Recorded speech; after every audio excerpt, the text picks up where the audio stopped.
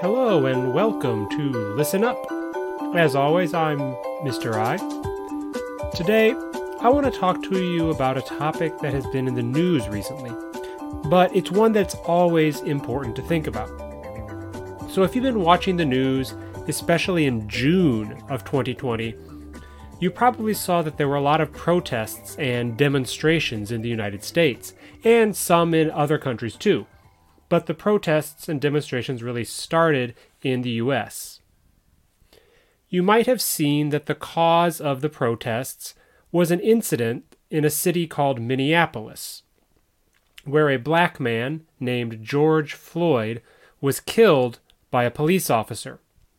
And a lot of people, myself included, feel that the police officer murdered George Floyd.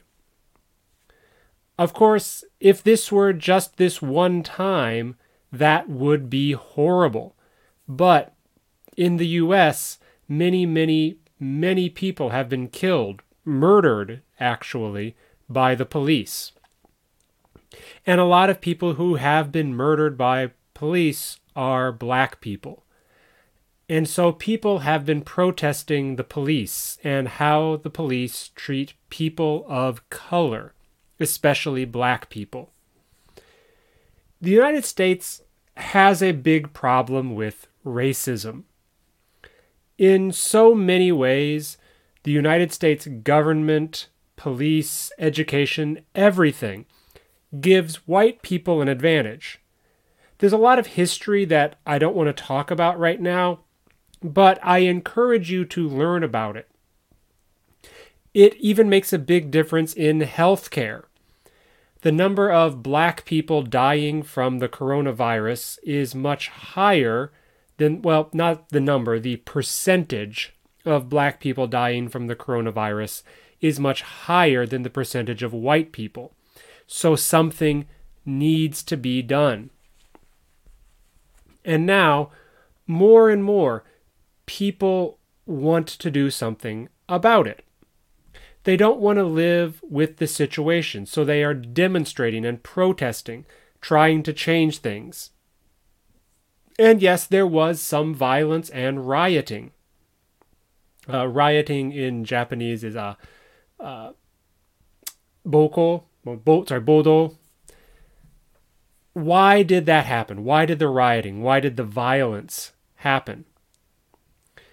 A very famous man, Martin Luther King Jr. Maybe you've heard of him. He was in, I know, some of the junior high school textbooks in Japan. But one of the things he said is, a riot is the language of the unheard. And what this means is that black people have been protesting peacefully for a long time, but nothing is changing. People are getting desperate, and the only thing they can do to be noticed is to be violent. And that is part of the reason why people are rioting. That's part of the reason. People are tired of the racism in the US.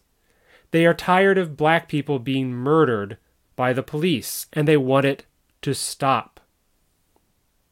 But racism is not just a problem in the US. It's a problem almost everywhere in the world, including here in Japan. So I remember when the baseball player Yu Darvish was first becoming famous. I remember hearing in some places that some people saying he wasn't really Japanese. Even though he was born in Japan, he grew up in Japan, he played baseball for the Japanese national team, and by most measures seems to be, to me, Japanese. Just because one of his parents, his father, is from Iran, some people said, oh, he's not Japanese.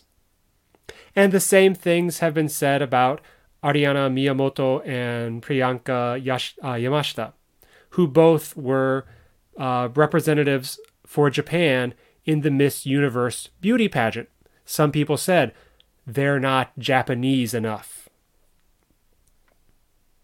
Naomi Osaka, Naomi Osaka, I guess, would be the Japanese pronunciation, but in America she probably gets called Naomi because that's the American pronunciation. But Naomi Osaka also had to deal with racism several times. So there was the time when Nissin, the noodle maker, made an animated ad with her in it. But she was drawn with very pale, almost white skin, much lighter than her actual skin color. And then there were the comedians who made some very, very unfunny jokes about her needing bleach.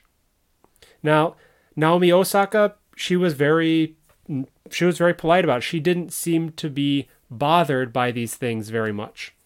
But they are still examples of racism in Japan. And I think that's one thing that is very important to remember. Actually, I think it's two things that are important to remember. The first is that just because the person who is the target of the racism is okay or isn't bothered by it, doesn't mean that the act is okay. Just because Naomi Osaka wasn't publicly upset about the comments about the bleach or the Nissin commercial, it doesn't mean that those things were okay. Plenty of other people are upset by them, and they feel like they are not fully accepted by society because they are different. The other point that I think is important to remember is that even if the person who did or said something that wasn't very good, or even if they didn't mean that to be racist, that doesn't mean it's okay. Just because the people saying that Yu Darvish isn't Japanese enough don't think they're being rude, doesn't mean they aren't rude. One other example of racism in Japan that I can think of comes up whenever someone who is Zainichi, usually Korean, but occasionally Chinese, but Zainichi people, whenever they get in trouble with the law, sometimes it's famous people, entertainers. People, usually on the internet, anonymously, not using their real name, will say things like, well, of course he got in trouble, of course he did something bad, he's Korean. Even though the person who got in trouble grew up in Japan, went to Japanese schools, and if you didn't know who they were, you would think they were Japanese if you met them on the street. And let's not forget, Japanese people do a lot of bad things too. So on the idea of Zainichi Koreans living in Japan, I once knew someone. Okay, I guess I didn't know them. This person, he was a roommate of a friend of mine when I lived in Akita. Now this person, he was Zainichi Korean living in Akita. I don't know his family details, but I do know he had been born in Japan.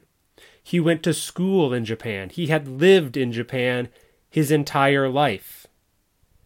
But he got tired of never being considered truly a part of Japanese society. He always felt like he was an outsider because Japanese society said he's Zainichi Korean, so he's Korean. He's not Japanese. Even though he only knew Japan as a place to live. And after a while, he got tired of all that, and he moved to Korea because of racism.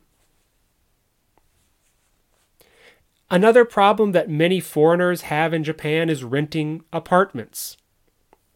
I've not had this problem personally, but many of my my non-Japanese friends have had these problems. So they think they have found a very nice place that they want to live, but the landlord, which is Oya, so like an apartment Oya, or the supervising company, the Kanrigaisha, they will not rent to foreigners. And these have been friends of mine who speak Japanese. They've lived in Japan for a long time, but the companies and the people, they just will not let foreign people rent apartments. And it's okay. It's okay by the law. It's not okay because what did these people do that was wrong? Why can't they rent an apartment? And so I've never had that experience, but I have had a different experience with racism in Japan. This was many years ago now, back when I lived in Akita. It was some weekend, probably Saturday, maybe Sunday, I don't know. I was driving from my house in Kisakata down to the Sakata area in Yamagata, I think to go shopping.